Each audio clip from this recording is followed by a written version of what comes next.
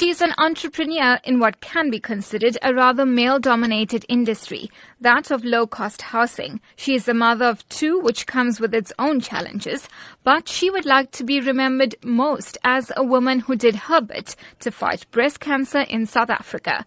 For Sue Moodley, the reality of cancer hit home a few years ago. My personal journey, I lost my mom to breast cancer 6 years ago. It's not an easy disease. I think most South Africans are actually affected by cancer as such these days. It affects a lot of families. It's really an ugly disease. And especially for a woman, I mean, to go through a mastectomy, losing your hair, you feel that you lose your beauty. And really there is hope because early detection does save lives. I do firmly believe in that. She also went through a few breast cancer scares. I've had cysts and lumps, which I've had surgically removed as well. And that actually motivated me because when I thought to myself, here I am, I'm a business person and I can afford to go to a private institution and see the best doctors. But there are so many women out there that do not have that access. This is my fight song. Take back my life song. Prove I'm alright song. Not always.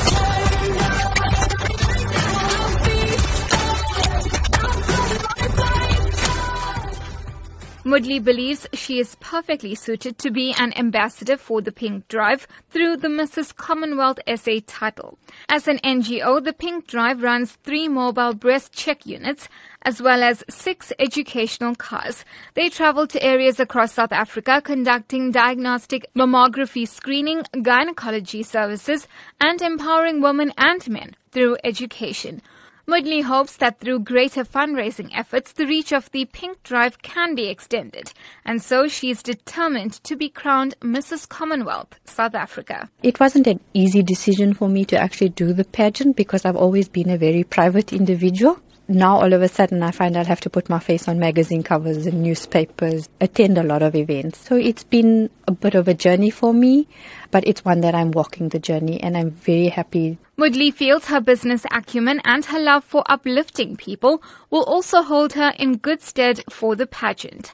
She shared her humble beginnings and how she made the leap to become her own boss. I was born in Chatsworth, so I'm not going to give my age away. I don't think any female wants to give their age away. I was relocated when I was about 2. I went to Johannesburg. There my dad was working in the industry that I'm currently in now. I went to school, high school, tertiary education there as well. And then I took on a job and then I wasn't quite happy with that, being a very competitive person by nature. So I wanted to do my own business, and that's where being an entrepreneur actually came about. With her dad as her business partner and mentor, Moodley started a company that specializes in low-cost housing. We are a building, plumbing, sanitary ware specialist, but I do commercial development as well, which would be townhouses, malls, airports. But my core business is RGP housing.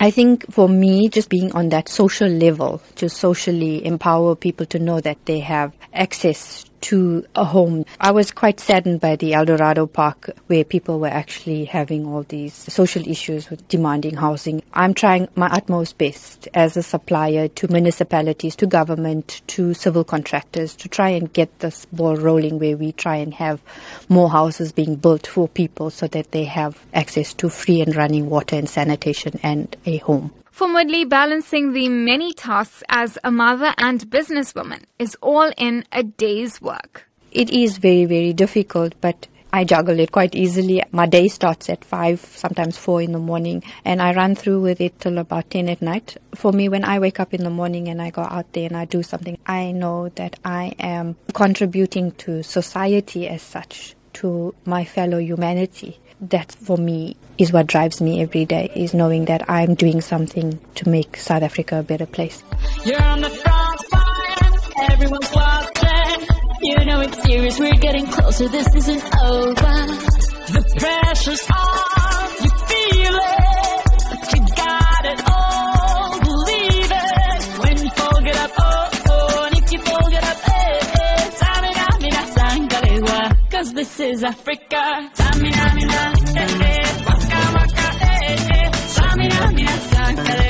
This time for Africa.